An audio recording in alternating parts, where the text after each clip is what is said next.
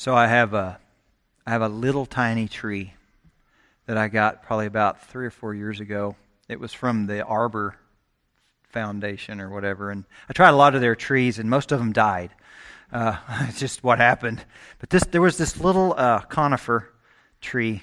It was just a poor thing, a bare root little tree, and I got it in for whatever reason. There was a mix-up in the order, and they sent it to me in the fall of the year here. Well, it was going to turn cold soon, and I didn't want to do anything with it, so I healed it in, as they say, in a pot in the greenhouse, and it was only about that tall, just like a piece of grass, really, and it made it somehow. I would go in there ever so often through the winter and give it some water and that kind of thing, and so I planted it, and it's about this tall, but it's alive. Okay, and it's my favorite little tree because it's really a realistic view of something that's fighting to live because it's in its nature to do so.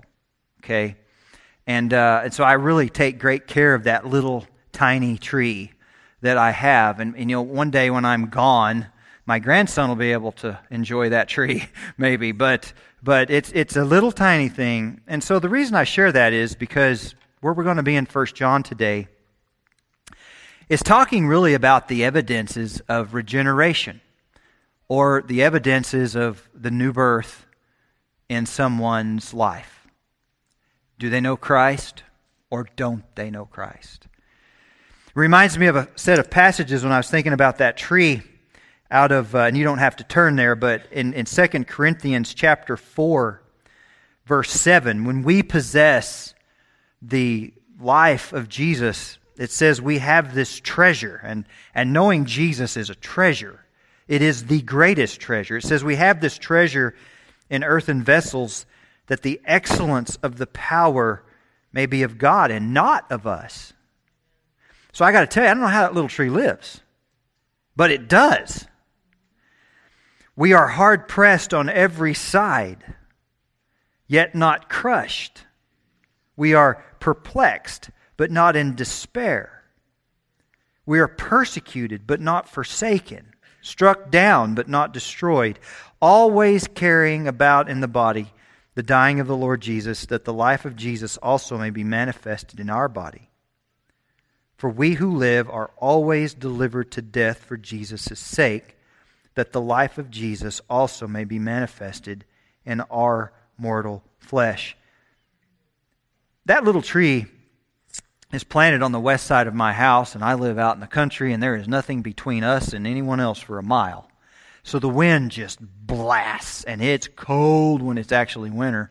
Okay, it just hits, and where that little tree is, it just gets hit. And so if there's snow or ice, and then the heat sometimes coming off those fields is just hot. And that little sucker lives. And I really want it to live. But I use it as an example that, like that tree, we are getting hit with a lot of prevailing winds. The coldness of sin in our culture. The heat of an ever-increasing hostile outlook of us. Okay, there's always something mashing in on us, and it's not even as bad as it could get. But we live because it's in our nature as being born of God to do so. So I want us to take a look at 1 John chapter 3 this morning, verses 4 through 9. Now last week we actually talked about verse 4 and 5, but I want to go ahead and pull it back into the pericope that it is in so that nothing's plucked out. Whoever commits sin commits lawlessness. And we addressed that last week. And sin is lawlessness. And by the way, I would say this, sin is always lawlessness. And you know that He was manifested to take away our sins, and in Him there is no sin. But we have Jesus to save us from our sin, and also, not only that, to compel us and empower us to live lives that are distinctly different from the world that doesn't know Christ. And this is truly a fascinating as we get down into development of these verses. Now look at verse 6. Whoever abides in him, which means to continue or to remain, whoever abides in Christ does not sin. Whoever sins has neither seen him nor known him. Little children, let no one deceive you. He who practices righteousness is righteous, just as he is righteous. He who sins is of the devil, for the devil has sinned from the beginning. For this purpose the Son of God was manifested, that he might destroy the works of the devil.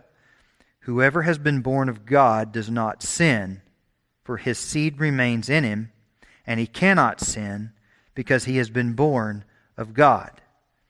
Twice here so far we have this notion that if you're born of God, you don't sin.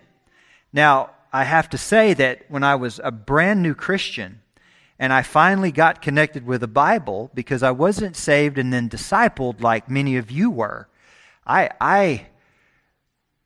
well, the Lord did it, but, it was rough. But when I finally started reading the Bible, I ran across this passage of Scripture and I thought, oh no, because I still sin. And it said that if I really abide in Christ, then I won't sin. That must mean that I don't. And I was really confused by that for the longest time. Now, I read that in the Bible, and it concerned me. At the time, I did not have a pastor to go ask about it. I didn't really have anyone to ask about it. I really didn't know how to ask about it. So I had an issue with eternal security in that sense, because I thought, well, I was saved, but now I guess I'm not because I still sin. But even in not knowing, now like I know, the ministry of the Holy Spirit took over and reassured my heart. Now, I wasn't altogether sure how I knew that I didn't understand this right, because I read it and it read just like it reads, right?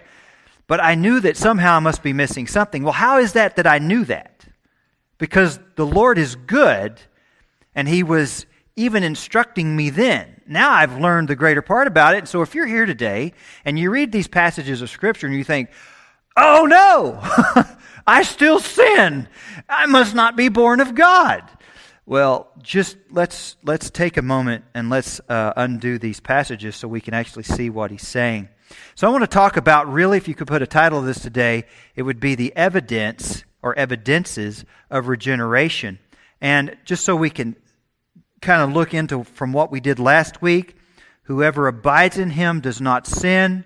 Whoever sins has neither seen him nor known him. Okay? So, do we abide in Christ? And you think to yourself, oh, I don't know, because I still sin. I must not. Not so fast. Let's recap.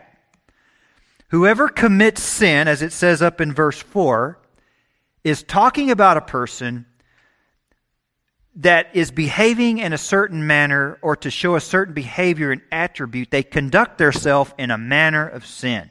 That's what they do. They are committed to a sinful lifestyle.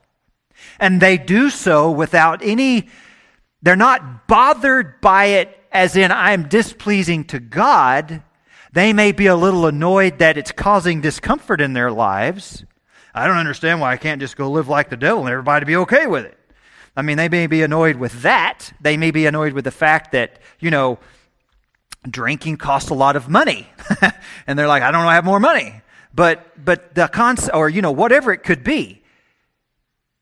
But they can't grasp that this is between me and God, because that's not there. If you're committed to lawlessness, that's how that person is. Lawlessness is the state of being or behaving in open defiance to the law. You're against that. So you take a person who perhaps they struggle with, let's just say pride. Oh, that's a big one, right? They're committed to whatever they need to do to promote themselves. Now, that bugs them that no one else wants to promote them either. All right? That bothers, but they haven't a concept that that's an offense to God. That part doesn't get them. They may be bugged by the fact that they're losing friends like flies that are dropping in the cold. I mean, that may bother them. It may bother them. They got in a fight last week with somebody.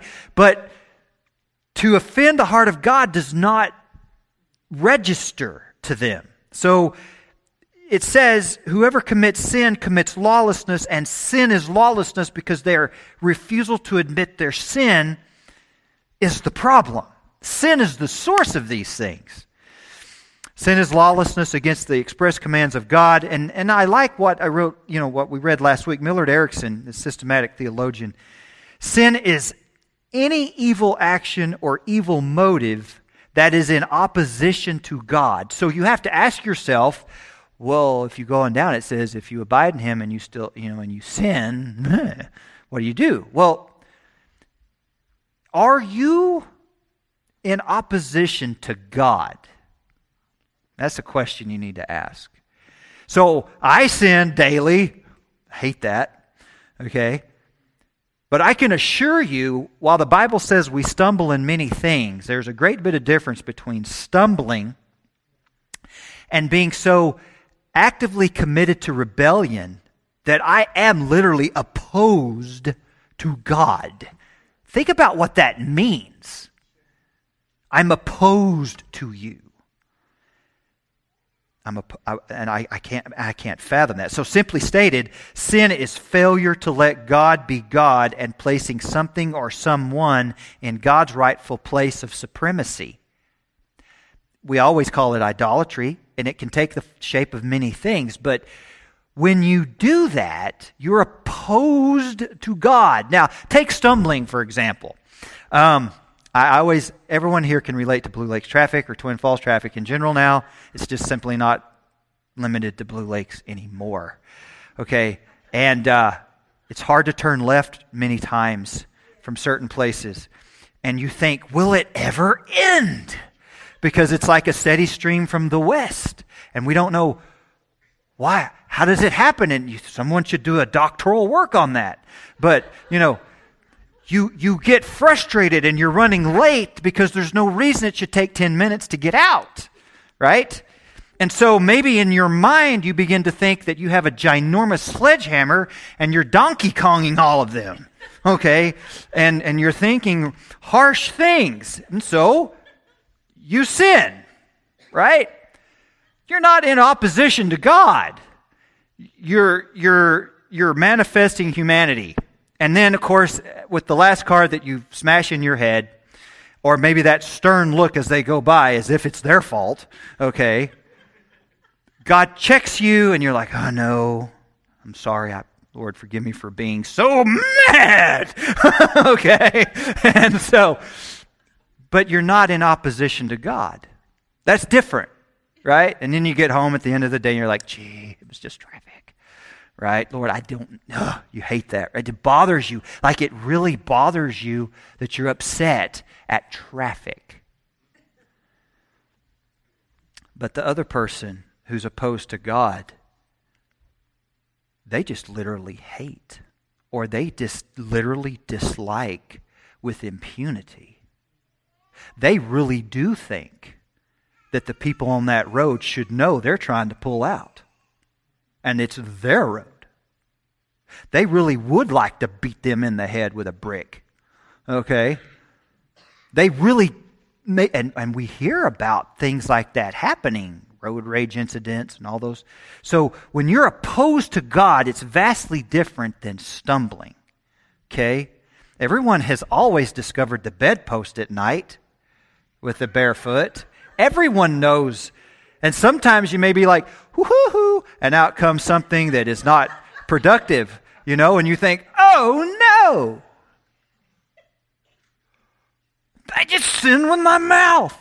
God help me, how can I go to bed now? So you got to go pray a little while. But if you're opposed to God, you curse the bed. And you say you shouldn't be there. Because it's illogical. You're not you know when you offend God. Because if you've been redeemed of God, you have the life of God saying, that's wrong. He tells you that. If you don't know God, you don't care. Okay. Ian Murray, one of my favorite writers, his church historian, in a book called Evangelical Holiness, he writes, "What is the means that God commonly uses to show the truth of the gospel message?" So I just discussed to you the difference between those who know Christ in sin and those who don't know Christ in sin. It is surely the evidence of changed lives. That's the greatest evidence that the gospel is real. There is an argument which the world cannot answer. When the selfish become caring, the proud humble, the immoral pure. It is spiritual men and women that make the gospel visible in the world. Christians are people very different from what they were, and very different from the society in which they live. They shine as lights in the midst of a crooked and perverse generation. Authentic holiness draws attention to God. Let your light so shine before men that they may see your good works and glorify your Father which is in heaven. Now, you say, okay, but it's just talking about people who are, when the selfish become caring and the proud humble and the immoral pure. What if you are in traffic and you do lose your cool and you're immediately convicted? You're not showing that, but what you are showing and demonstrating is a God consciousness of the reality and supremacy of the rule of Christ in your soul, in which case you repent. And in which case, if you've offended anyone, you go back and you say, I am sorry. That's different. People don't do that. And so you go back and you make amends for that as best you can. You're compelled to do that because you know that you're going to be high-centered until you do in your walk with God. If you don't know Christ, you don't want to do that. It was just their fault for being at the wrong place at the wrong time. Oh well. And that's not how Christians think or live. It reminds me of something else that Ian wrote. I want to read to you. We live at a time and in a country where there is massive indifference to Christianity. Unbelief is arrogant. In many parts of the land, church buildings are disused. Now, he's writing from Britain there in England over there. So, in many parts of the land, church buildings are disused and sold, perhaps to be turned into theaters or public houses. It might therefore be argued that the priorities for Christians today should be reaching the world outside or defending the truth of the Christian faith. Both are certainly necessary, but the Old Keswick priority remains the right one. When Christianity is weak, now listen to this, the fault generally lies not in the world, but in the church herself. Okay? You can never blame the world for the inadequacies of the church. Let the spiritual health of the church be what it ought to be, and there will be no question of her declining impact on the world. Study to show yourself approved unto God is the biblical mandate. It is sanctified men and women who are described as being useful to the master, prepared for every good work. And so, speaking on this point, an old writer has said, the design of Christianity is to change men's lives. And if it does not prove its divinity by its efficacy, let it be condemned as an impostor. So in other words, any message claiming to be the gospel of Christ that does not ultimately end in men and women's lives being changed for Christ is not a true gospel. Okay? If it does not, so this was one of its most operative, convincing proofs at the beginning, and certainly is its greatest abiding proof. Take one of endless examples. There was he writes about a place in Scotland, a medical doctor named Robert Calley. His upbringing had been one of nominal Christianity. Before his studies at the University of Glasgow led him first to question the reliability of the Bible, and then to become an open unbeliever. Once settled in his medical practice, he gave his leisure hours to socializing and soon gained the nickname, the Dancing Doctor of Kilmarnock. That was what he was known as. Among his patients were Christians. One of them was a woman dying from cancer. Other of his patients were also Christians, and he pitied them for their lack of education. But on his visits to this woman, he saw something which he could not explain. He would find her possessed of a peace stronger than her painful condition. She did not miss seeing his surprise, and pointing to what lay beside her bed, told him, and this is classic, "Read the book. It's all in the book." That witness led Callie to become a new man, and in due course, a pioneer missionary to Brazil. So we have what 1 John is writing here is evidences of what it is to be alive in Christ. It doesn't mean that we Christians don't struggle or suffer. It doesn't mean that we don't wrestle. What it means is there's something in us that is alive. And it's not of us, right? And it's growing towards Christ. Now, my little tree, don't forget this is part of the message. Itty bitty tree, little piece of grass that I just couldn't bring myself to cast it away. So I planted it best I could. And I nurtured it best I could. And then when it was ready, I put it outside. And I thought, well, it'll be it. But it's alive because it's in it. It's in its nature to live.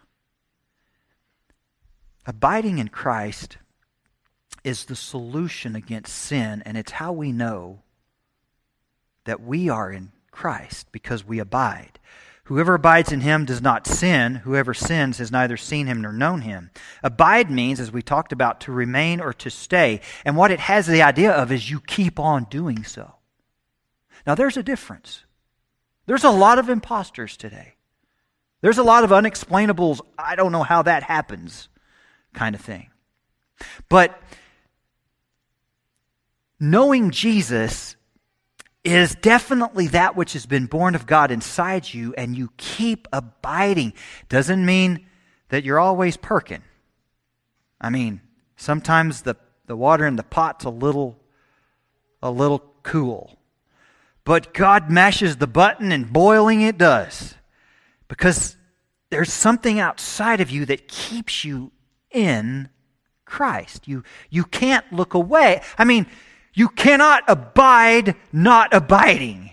And you can tell the drift. Raise your hand if you've ever experienced the drift in your Christian walk. Well, you want to come back. It's not natural. You hate it. You don't like it. As opposed to the one who doesn't even care. There's no God consciousness. So you may not be what you think you ought to be, but praise God, and I mean that literally, if what you are draws you and compels you to be more of what He wants, because it means you're alive, like that little tiny tree. Whoever sins means, just like in the word abide, and in the way the Greek is constructed, the one who keeps on sinning. People who don't know Christ, they just keep on sinning. They don't care. And that's why when you talk to your family or friends about their need for Jesus, and they look at you, first they'll tolerate you, and then they'll get mad at you, and then they'll give you the look, and then you just really sense the hostility with which they can't stand you talking to them about their need for Christ. They like their sin, they nurture their sin, and they keep it really close because that's what they want. A Christian doesn't want any critter like that in his shirt. Okay? We want it away. Gosh, get it away. This person that abides in sin has neither seen Jesus nor known Him. It implies a person whose habit of life is to live in such a way as to deny the reality of Jesus, to deny actually knowing Him. So I've been thinking on that. And there was a season in my life, back when I was younger, and seasons, where perhaps some sin did sneak in. And my distance from the Lord was, I would call it rather great. And it seemed like it lasted a long time, but it didn't really when I got thinking about it. maybe a year or two. But even in the midst of it, every night I lay down, God was like a crushing weight upon my soul. And I was like, here I am, but then, for whatever reason, I would carry on. But man, when you're born again and you know Jesus and that seed of His remains in you, if you He will run you down. And He did that to me in most spectacular ways. He always has done that to correct me. Why? Because the Bible says, whom the Lord loves, He chastens and scourges every son whom He receives. It's a mark of God to be chastened of God. But the unregenerate, it's not so. They can lay down and sleep just fine, other than maybe perhaps with the dreaded result of whatever they were into. But they don't care. There's no care. And something else. As a Christian, and I'm trying to explain as best I can, but even when you are into something you ought not be in, right?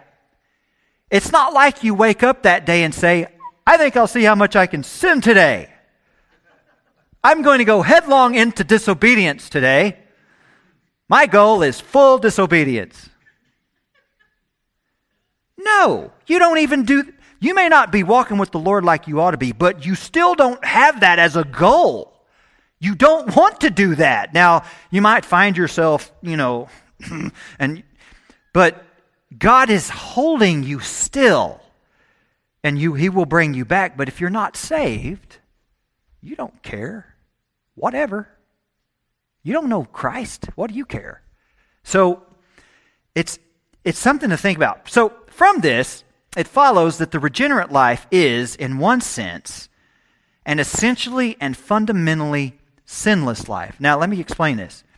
For the believer, sin is abnormal and unnatural. His whole bent of life is away from sin. So, this is from Wolford and Zuck. This is Dallas Theological Seminary. But for one that has a regenerate life, and he writes in one sense and essentially a fundamentally sinless life, God calls us to a sinless life. But when we sin as Christians, it's so abnormal, that's why we hate it so much. That's why we despise it so much. Even for a season, even in the midst of the season, it's like chewing on a bad piece of meat. You ever had to do that because you're at somebody's house and they can't cook? Okay? And you're like, oh yeah! And you choke it down. You know that something ain't not right about that. But you eat it anyway. And then you get outside and you're like, you can't because you want to be nice. Don't worry, I've not had that experience with any of you. Okay, so he's talking about... No, I'm not, I promise. But as a Christian, when you sin willfully, you don't like it. You're at war within yourself. You can't take it. And what's so bad is, you go home and you repent because you can't help it. God is like, raw. And He sets on you and His great love causes you to repent. You're like, I just want to be right with you and stuff, and I don't ever do that again. And then you do it again. And you do it again. And you're like, no! And you do it. And so you have that happening in your life. And it may seem comical the way I'm explaining it, but it's real. As you grow in your walk with the Lord and as you mature and you develop, you become stronger against those things, right? But at the time you feel so just bad. But if you don't know Christ, you don't. You see? You just want to go more. You want to do more. And the thought of God is not there. It's more of the thought of what others may think, not what God thinks. Okay? Psalm 101, verses 2 through 4, I will behave wisely in a perfect way. Oh, when will you come to me? That's how you kind of pray whenever you're just, I did it again. I will walk within my house with a perfect heart. I'm going to try. That's your heart cry as a Christian. I will set nothing wicked before my eyes, and you work hard on that. I hate the work of those who fall away. It shall not cling to me. A perverse heart shall depart from me. I will not know wickedness. That is the heart of the child of God that has been born again. Now, you may just be like my little tiny tree. And I look at it and I'm thinking, you poor thing. How do you live? But it's in its nature to live. And it is so in the Christian's life. If you've been regenerated, now you may not be a big fancy tree, but you're alive. You have a God consciousness. You do want the things of God. Now you may be smacked down by all kinds of stuff within yourself, but God is constantly there. Praise God for that, you guys. Be encouraged. Don't be satisfied, but because it's living things grow. It's not God's will for you to be a stunted saint. That little tree should grow. He's slow, but he's growing. My little grandson is tiny right now, but he's alive. And he's growing. And one day he'll be big. Because that's the way life works. Right? Okay. Verse 7 of our text says, "Little children, let no one deceive you. He who practices righteousness is righteous, just as he is righteous." There are so many false teachers in churches today. On TV, being live streamed, with big names. Don't let them deceive you. He who practices righteousness is righteous, just as he is righteous. Now you say, well, I've seen some pretty bad people do some pretty good things. Well, there's a difference between doing good things and doing righteous things. Righteous works, if they're truly righteous, will always drip with the gospel of Christ. Always. Good works will always drip with the human involved. Look what I did for you. But when you go and you serve or you do righteousness, it's because God Almighty is putting it into you to do. And what's funny is, you may not be all excited about it. Could be hard for you to do. But you're there out of obedience and you love Jesus. And He's enjoying growing you closer to Himself by allowing you to serve Him in something you never thought. He who practices righteousness is righteous, just as he is righteous. I have a hard time, and I got to be careful here, but I get really suspicious of people who promote themselves too hard. Especially Christian ones.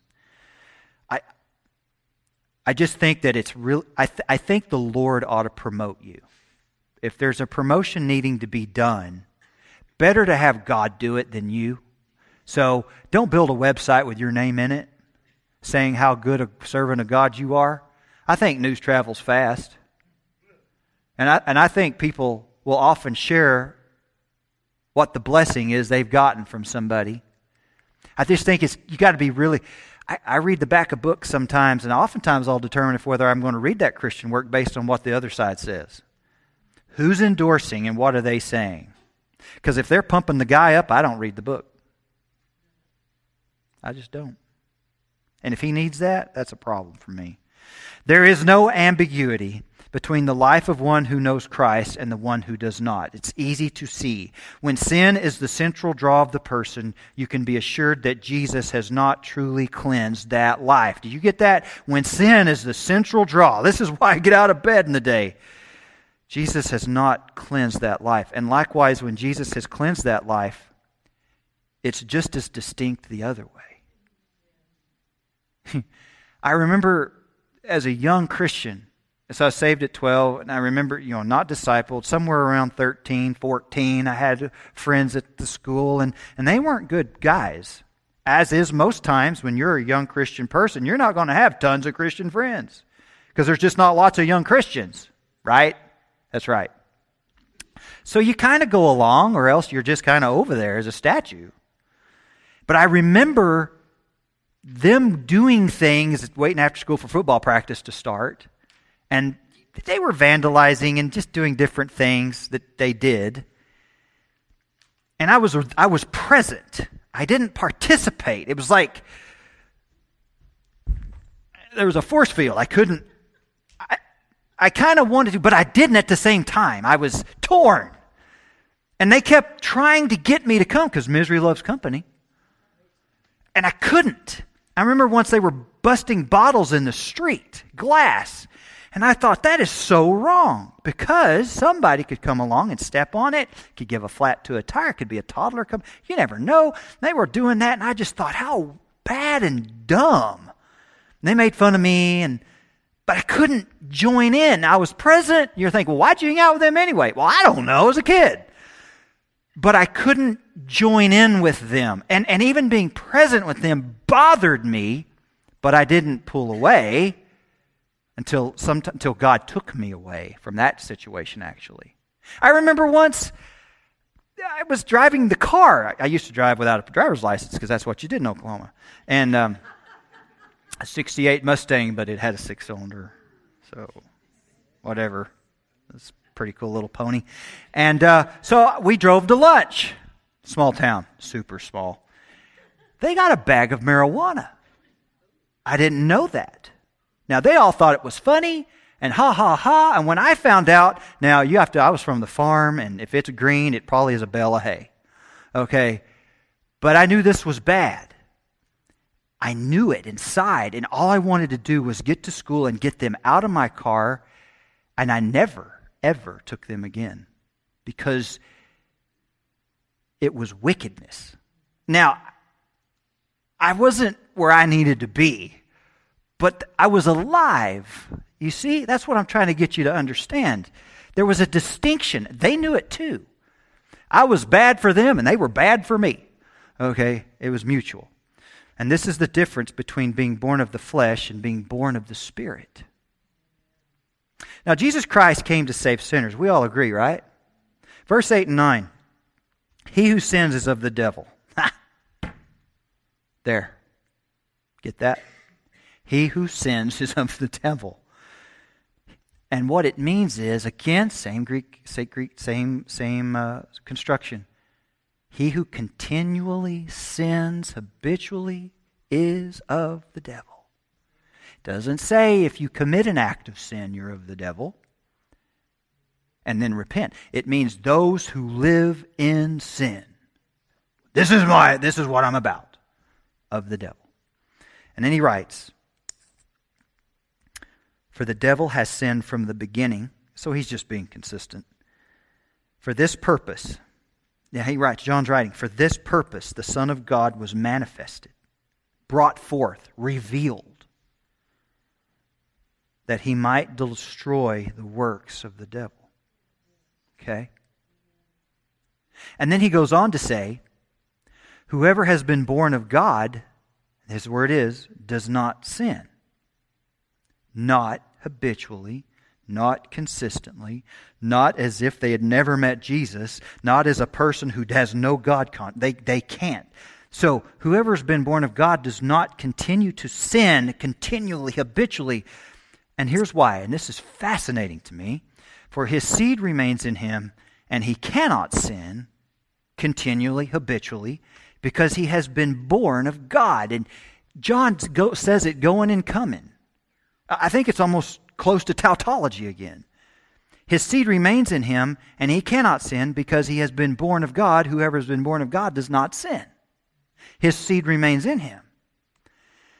We must be born of God to be alive in Christ is to be born of God. You say, how do I know if I'm truly saved? Because of everything I've just explained. Do you agree with God that you're a sinner? You say, I sure do.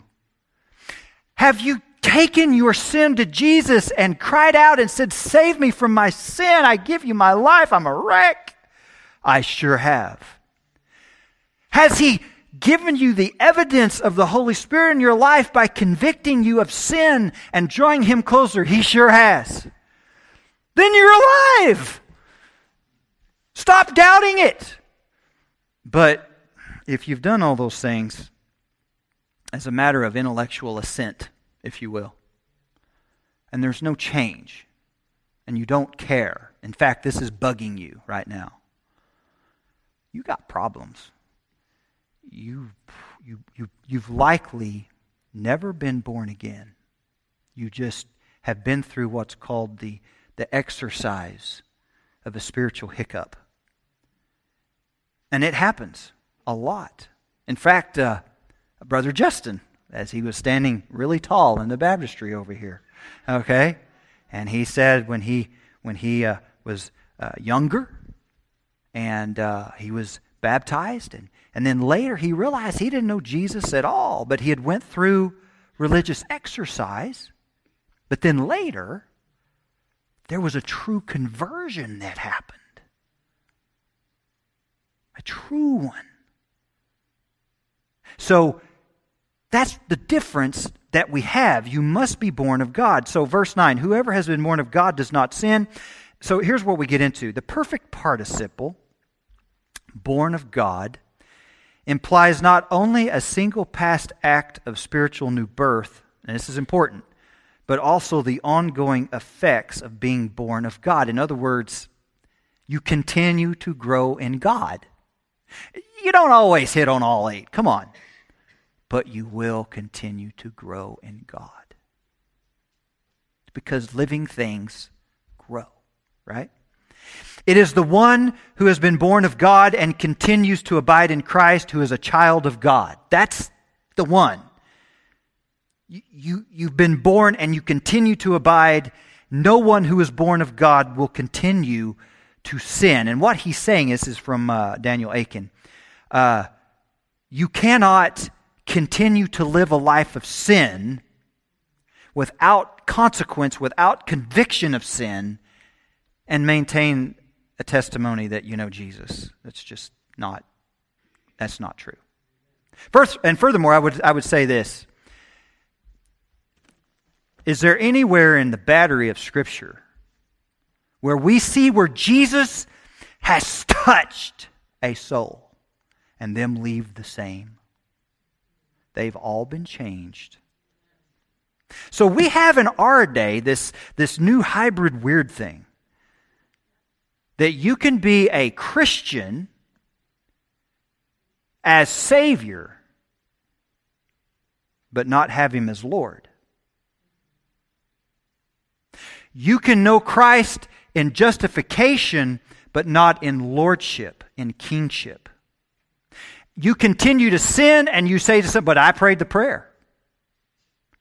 But there's no change and you're counted as a Christian. That is bogus and is anti-Bible too. Here's why, and this is where this gets really fascinating, okay? I was debating all week whether to share this with y'all, so we're all adults unless you're not. And so, I want to talk about verse 9 here, okay? Because it says, for his seed remains in him, and he cannot sin because he has been born of God. Everyone follow that? This is in verse 9. Second part of it. Whoever has been born of God does not sin, for his seed remains in him, and he cannot sin because he has been born of God. And again, the context is cannot continue to habitually practice a lifestyle of sin. You just can't do it. You can't. Because of the word seed. And interestingly enough, the word is sperma in the Greek. Okay? From the intermediate Greek-English lexicon, it means of the germ, the origin, the element of anything. We all know what that is. It stands to reason. Well, as I was reading an article from a systematic theology paper, it means this idea of sperma is that life-generating and growing power within the person, and that keeps the person living a life free of continual sin. Let me break it down like this. If we take an apple seed, inside of it is all of the genetic information of what it is to be. It is planted, and then it regenerates. It's birthed, right? You got this little tiny shoot sticking up. And then if you let that thing go, it's inevitable. It's going to produce apples. It's just, that's what it's going to be, because that's in its nature. That's in its that's in its life, in its germ. As a new Christian, as a born-again person, as a person who knows Christ, it is inevitable. You will bear fruit unto Jesus, fruits of the Spirit, because it's His nature in you. Now, back to the apple tree. I'm not saying it won't have worms sometimes, because my apple tree has worms. They're called a codling moth, and they land and they bite it and they inject this thing, and then it grows out and the worm crawls out and it ruins everything. I hate them. But there's still apples every single year. Why? Why does my apple tree produce apples? Because it's in its nature. It can't help it, right? If you're born again, I'm sorry, you may be really ill, and you may have lots of moths around your life, but you're going to produce a tiny little bit of fruit. It's inevitable. If you're not born again, you have nothing. It's just corruption.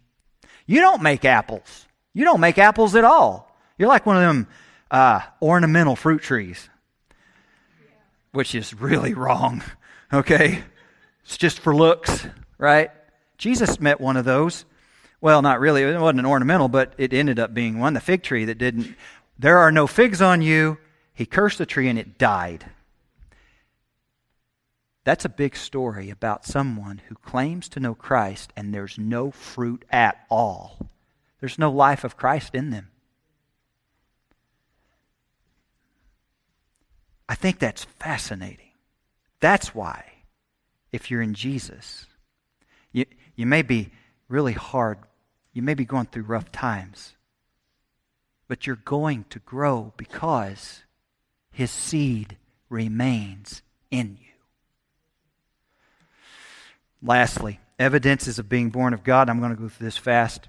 Number one, evidences of being born again of God. You believe that Jesus is the Christ. You believe that. You don't just go, yeah, I think historically it sounds good. You really believe that. You believe it. Like in your soul, it is who you are. You believe it. You have an attraction to righteous living. That means you don't drink, you don't chew, and you don't go with girls that do. Okay? Football coach used to say that all the time. I thought, and all I thought was, are there really girls that chew? Sure enough, on the bus one day, there was one that had red man in her jaw, and I thought, oh my heck, So, but you have an attraction to righteous living. You may not be doing so good yourself, but you want to. You want to please God. You want to. You struggle, but you want to.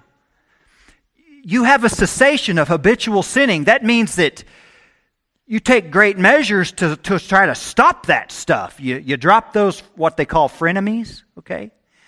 You get rid of the cable if that's a problem. You put on filters all over your computer. You do your level best to fight back.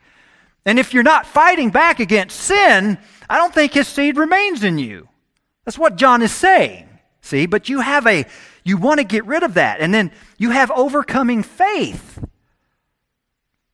Again, it doesn't mean you're just you're so strong. It's just, but you do believe God is going to do it. Now, you may struggle with your flesh and your own doubt. How many of you struggle with doubt? Doubt's a big deal. But you still believe that God's going to do it. Okay? And you have a love of Christian brothers. You love Christian people. Now, you may have been hurt by them, and you may look sideways at some of them sometime, and you may not even like some of them. But you have a love for God's church. You do. You can't imagine the world being without it. And then lastly, and I love this one, you have a witness of the Spirit that in your doubts and when you're wrestling with, am I saved, am I not? I fail so many ways. And God is constantly there saying, you're mine. You're mine. My seed remains in you. Those are the evidences of the Christian life. And you grow.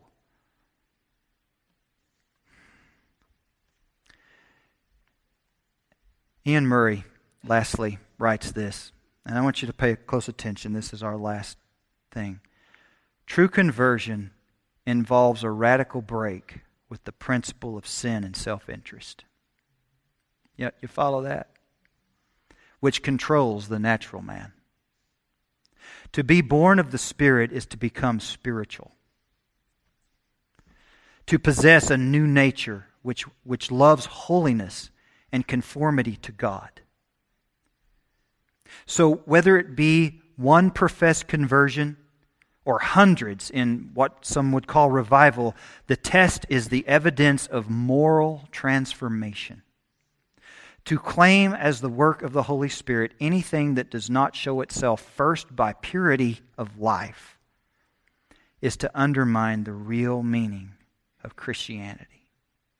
I think it's pretty straightforward. You may be here today and you've been concerned if whether or not you're truly a Christian. I have done my level best to explain from the Scriptures that if you are in Jesus, there will be evidences of life. You're not perfect. I'm not perfect. You're not going to be. You can't be sinless in this life. You will stumble a lot, sometimes more than others. But there will be a consistent trajectory of nose up towards the conformity of Jesus Christ. If you don't know Jesus, you don't care, first of all, about any of this. Second, you don't even consider the God consciousness that you should have. You don't care. So you may be a tiny little tree that's just barely hanging on, but you're alive, praise God.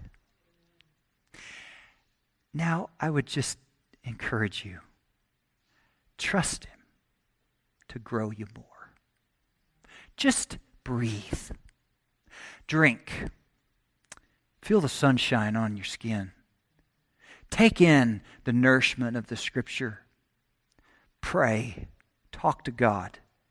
Get to know Him more because His seed remains in you and it's inevitable. You will go towards Christ. I'm going to ask JT to come. What should we do now in light of that? As we do at the end of each service, it's an opportunity for every one of us to take stock and say, Lord, do I know You then? Am I bothered at my sin because of what others think? Or am I bothered because of what You think? And Lord, if I'm so unhealthy, create in me a clean heart, O God, and renew in me a steadfast spirit. If you don't know Jesus and you don't care, but God is beginning to touch your life to know Him, I would say to this, receive that seed and live and take His life for your life. Repent and believe the gospel. As JT plays, the altar is open if you need to come. I'll be standing here if you need to visit with me. But just for a few moments, let's ask the Holy Spirit what to do with what we've learned.